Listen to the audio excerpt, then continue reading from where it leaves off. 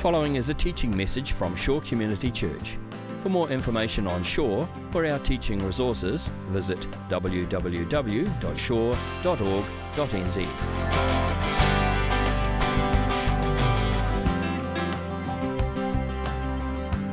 Well, what do I want to talk to you about? I've entitled to this series, God's Not Dead, Evidence for the Existence of God in an Age of Uncertainty. God's not dead, despite what the media might want to tell you and other kind of so-called luminaries in modern society would tell you. God's actually not dead, and there is evidence for God in the second book I was talking about, the world of creation, not just from His Word, but in the natural world, which is why Paul says in the book of Romans, the first chapter, that since the creation, God's invisible attributes have been clearly seen through the things that are made, even His divine power and Godhead, so that they are without excuse.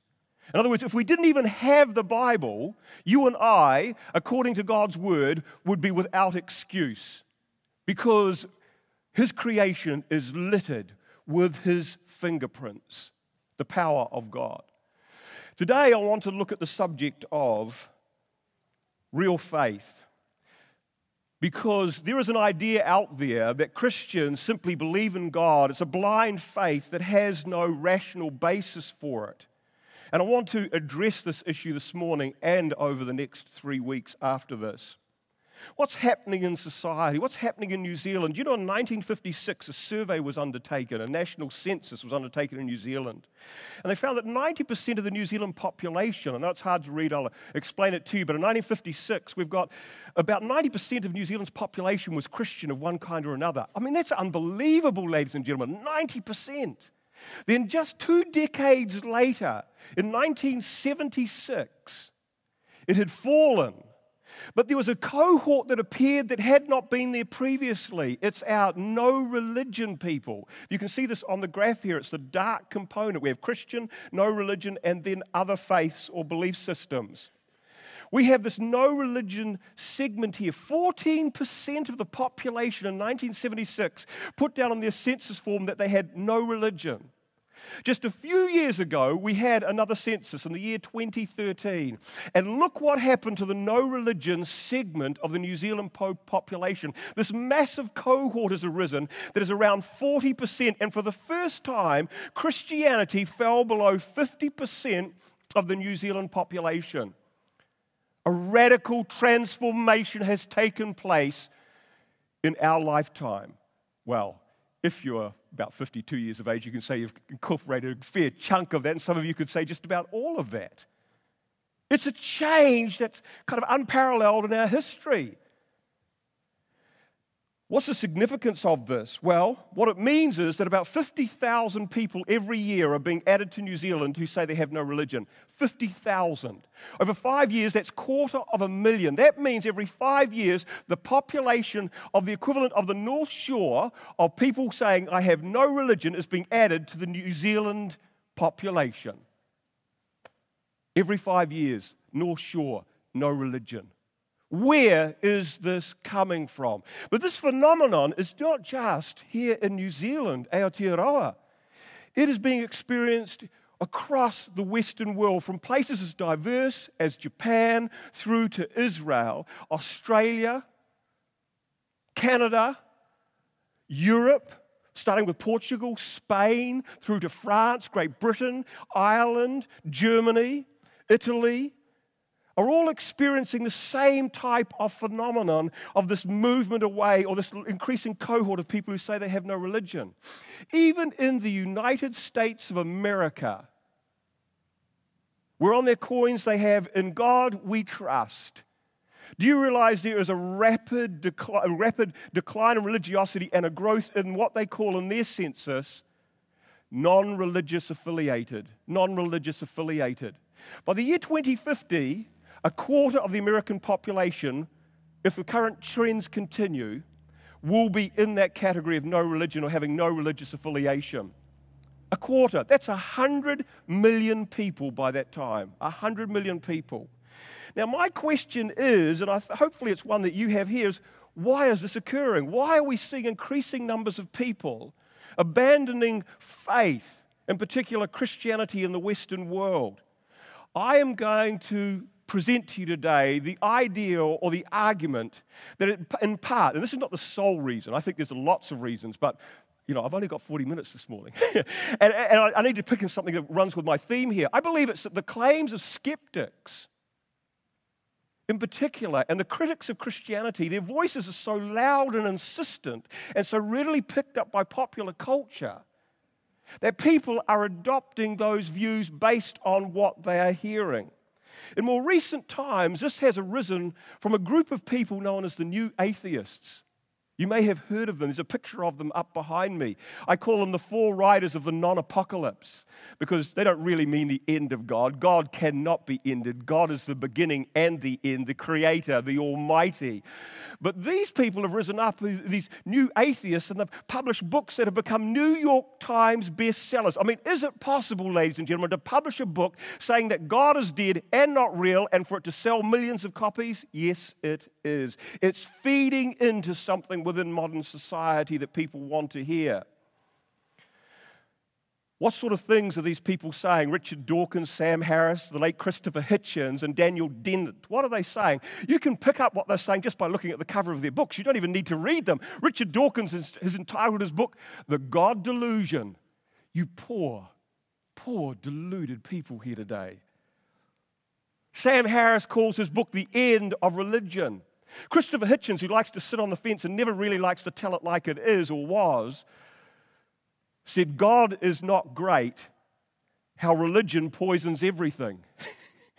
I mean, come on, he's actually pretty clear in his statement there. I like that, ladies and gentlemen, in the sense that you know where he stands. What do these books, what are the kind of ideas they are pushing forward and trying to, it's really a form of proselytization. What are they trying to get people to believe?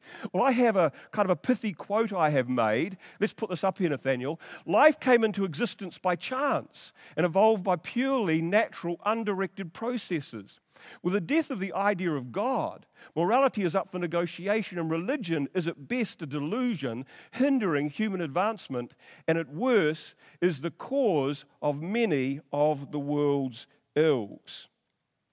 This is essentially what these people are promoting globally, and with ever more strident, louder voices. Implicit in this statement and all of these books is this one thing, in direct contradiction to that portion of Scripture I quoted from Romans, that there is in fact no, nada, nil, nothing, no way, no how, nowhere, anywhere evidence for God in the material natural world. Therefore, belief in God is based on nothing more, ladies and gentlemen, than blind faith. It is blind faith, nothing more than that. Seems like a compelling kind of argument. You may have heard it from your colleagues. You may have seen it presented in television shows and films. And in many ways, it doesn't seem to affect us. Probably most of us have never read any of those books. We may have heard of Richard Dawkins. He's one of the loudest of the four, and perhaps the best well-known. And you're probably thinking, well, Adam, I can still come to church. It doesn't really affect me. I can still have my devotions. I can still open my Bible. I can still love God. The real problem, though, is what's happening to everybody around us. I think we saw the statistics. But there is one cohort in New Zealand society and global society that I personally am really concerned about, and to whom these ideas are affecting. In a moment, we're going to put up a quote from a man called Rice Brooks, but I just want to tell you a little bit about this gentleman. He's part of a church movement that has established some 200 churches and 300 campus ministries on 6 continents and in 60 countries. And one of his specialities is ministering on university campuses. And this is what he had to say to average churchgoers about this trend. He said, for the most part, the average churchgoer goes along unfazed by books like these, wherein the impact is really felt is among young people. Through these kinds of books and the proliferation of atheist blogs and YouTube channels, young people get assaulted by their peers with questions and accusations against belief in God, the Bible, and the Bible that they are not prepared for. The result of this is that one of the biggest segments filling out the no religion are what we might call millennials. These are young people between the ages of 18 and 24 years of age. Look at these statistics in the very religious United States of America. They asked them recently, do you doubt the existence of God? In 2007, 83% said they did not. But by 2012, it was down to 68%. What's it going to be like in another 5 years, and another 5 years, and another 5 years? You see, the real influence of these ideas is to be found on campuses, out in the workplace. Once that person leaves the Christian home and the environment of nurturing and guidance in a church or a youth group, what occurs when they leave those stained glass windows and that warm, snug environment and are exposed to the hurricanes of Richard Dawkins, Sam Harris, Christopher Hitchens, and Daniel Dennett? A recent survey found that let's have this up here, young man, 3 out of 4 young people who leave high school as Christians will end up abandoning their faith. 3 out of 4, one survey shows, 3 out of 4. Well, I want us to look at one of the reasons why this is. And I'm going to suggest to you it's because these secular proselytizers have been very successful for 2 reasons. The first is this: they have created a myth, and a myth that many people believe is fact. And I'm going to address that this morning. The second is the myth is often unchallenged. We just don't challenge it. What is this mythology then? Perhaps the biggest reason for the success of the anti-Christian brigade has been the longly pronounced and oft-repeated silliness that faith and science are implacable enemies, that they are at war with each other, that they are contrary to each other, and that a person of faith could not be a person of science or reason or intellect. It's a crazy thought, but it's one that probably your neighbors believe. It's all right for those not so smart Christians to believe in God, but I've got science. Reminds me of a line from Nacho Libre. Some of you may recall that, but we won't go there this morning. In The God Delusion, Richard Dawkins puts it this way. When he expresses this difference of opinion, he said, more generally, one of the truly bad effects of religion is that it teaches us that it is a virtue to be satisfied with not understanding. In another place, Richard Dawkins says that religion subverts and saps the intellect. Many of you weren't expecting this on a Sunday morning at church, were you? I can see some of you like stunned mullets, like, oh my goodness, where is this going? Will there be a happy ending? Is this a fairy tale? Well, let's just wait and see how we go. I can't promise you anything, ladies and gentlemen, except I know God is not dead.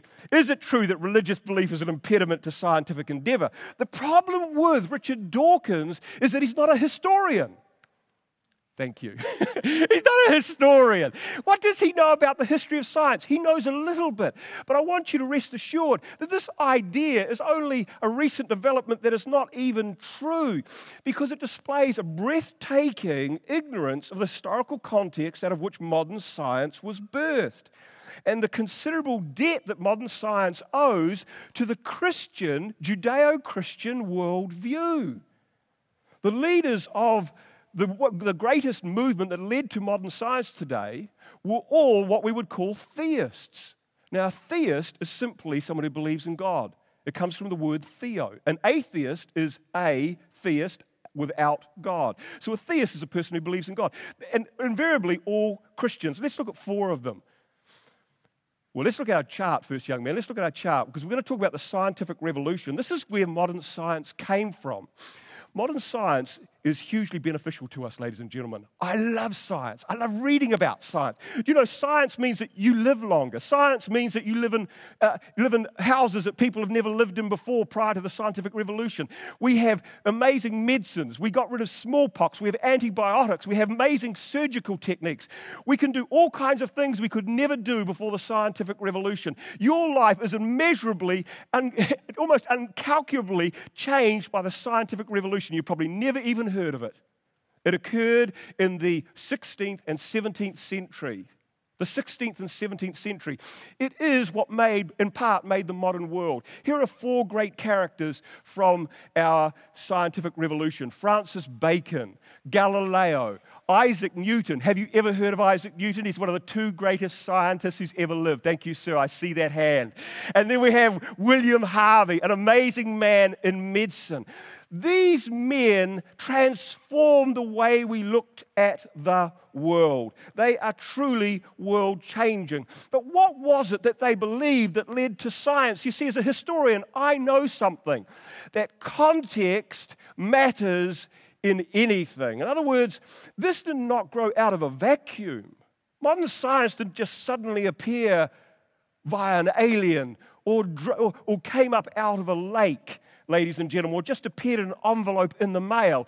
It grew out of a particular set of historical beliefs in a historical group of people at a historical time. Christians.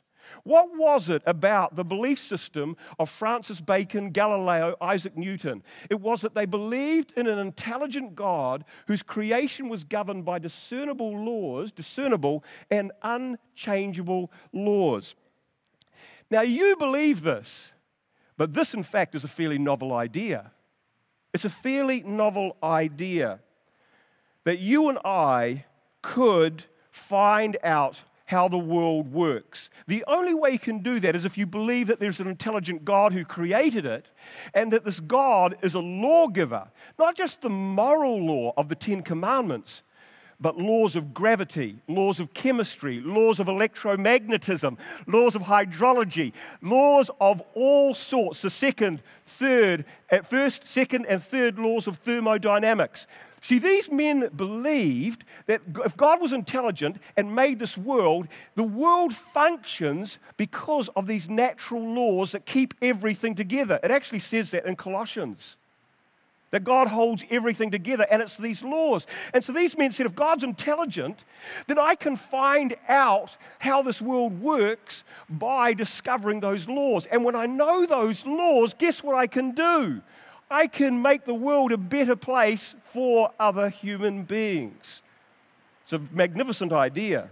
The Christian worldview, shaped by the Bible's description of God as rational, willing to be known, who had given humanity a world to explore, to take dominion over, and tend. Let's see what Isaac Newton had to say on this subject. It is an example of this. He said, this most beautiful system of the sun, planets, and comets could only proceed from the counsel and dominion of an intelligent being. This being governs all things, not as the soul of the world, but as Lord over all. And on account of his dominion, he is wont to be called Lord God. Amen to that. Listen to what C.S. Lewis had to say on this subject about how modern science came into existence and where it came from. He said this, he said, men became scientific because they expected law in nature. And they expected law in nature because of a belief in a lawgiver.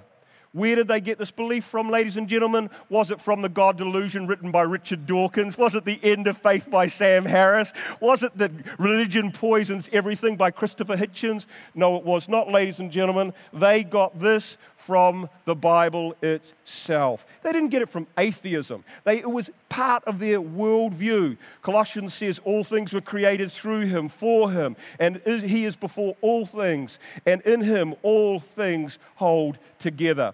So the first part in this magnificent story of the birth of science is that it came from Christians. And it was because of Christians' belief in an intelligent God and God being a lawgiver that we end up with modern science.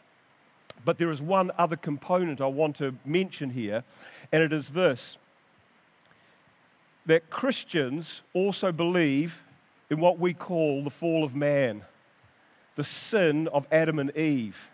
And that this sin didn't just corrupt the earth, but corrupted our minds and reasoning faculties.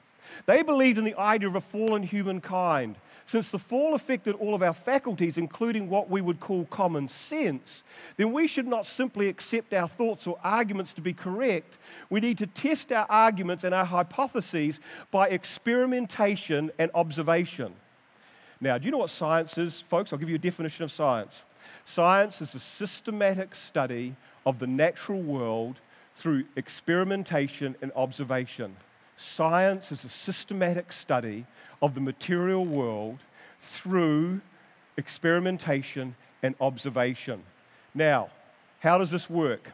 I want you to imagine that you've got a couple of chemicals in a test tube, one in this test tube and this test tube, and you think to yourself, if I pour these two chemicals together, I will get this kind of result.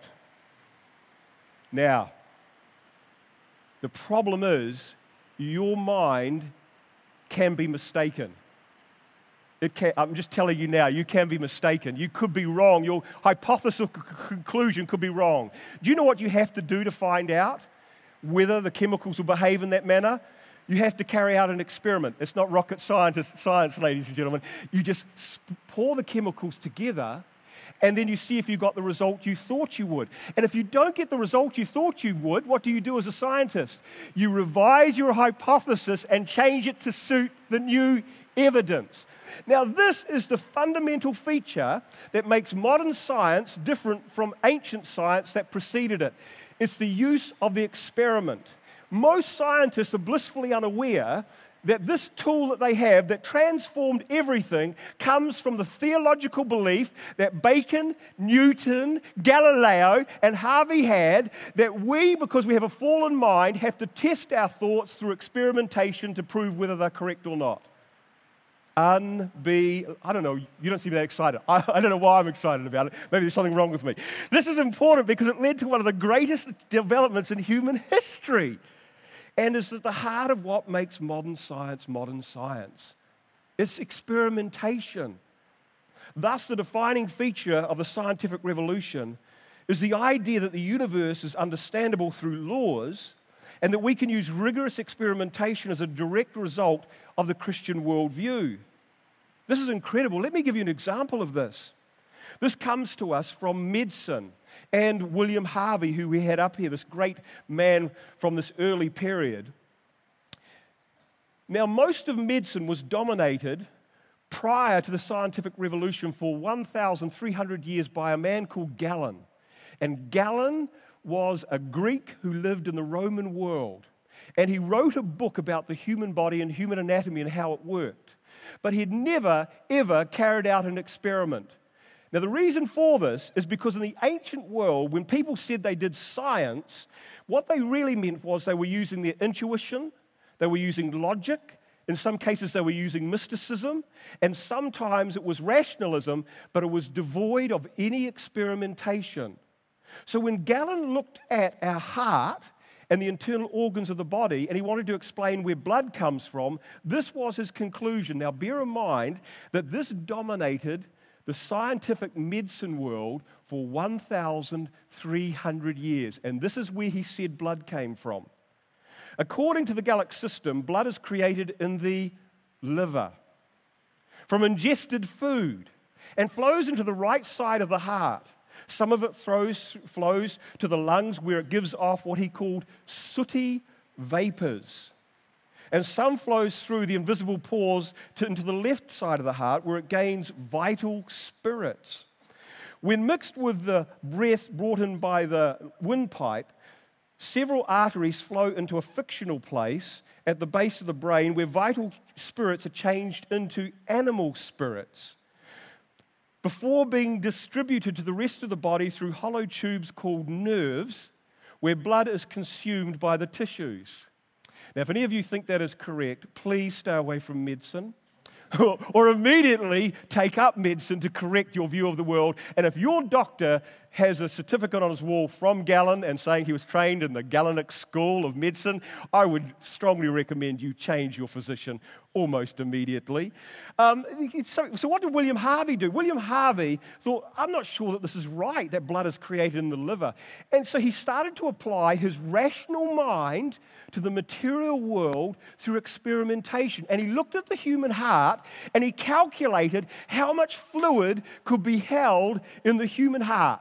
That's a pretty good start. And then he listened to the human heart and how fast it beat.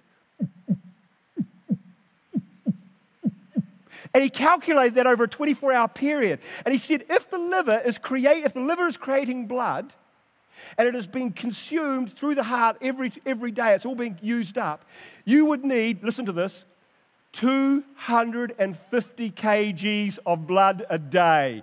I only weigh 70 kgs, ladies and gentlemen. I would need 250 kgs of blood to live. And he thought, this ain't right, brothers and sisters. There is something going on here. And so what did he do? He started to cut up dead bodies, and he looked at veins, he looked at arteries, and guess what he discovered?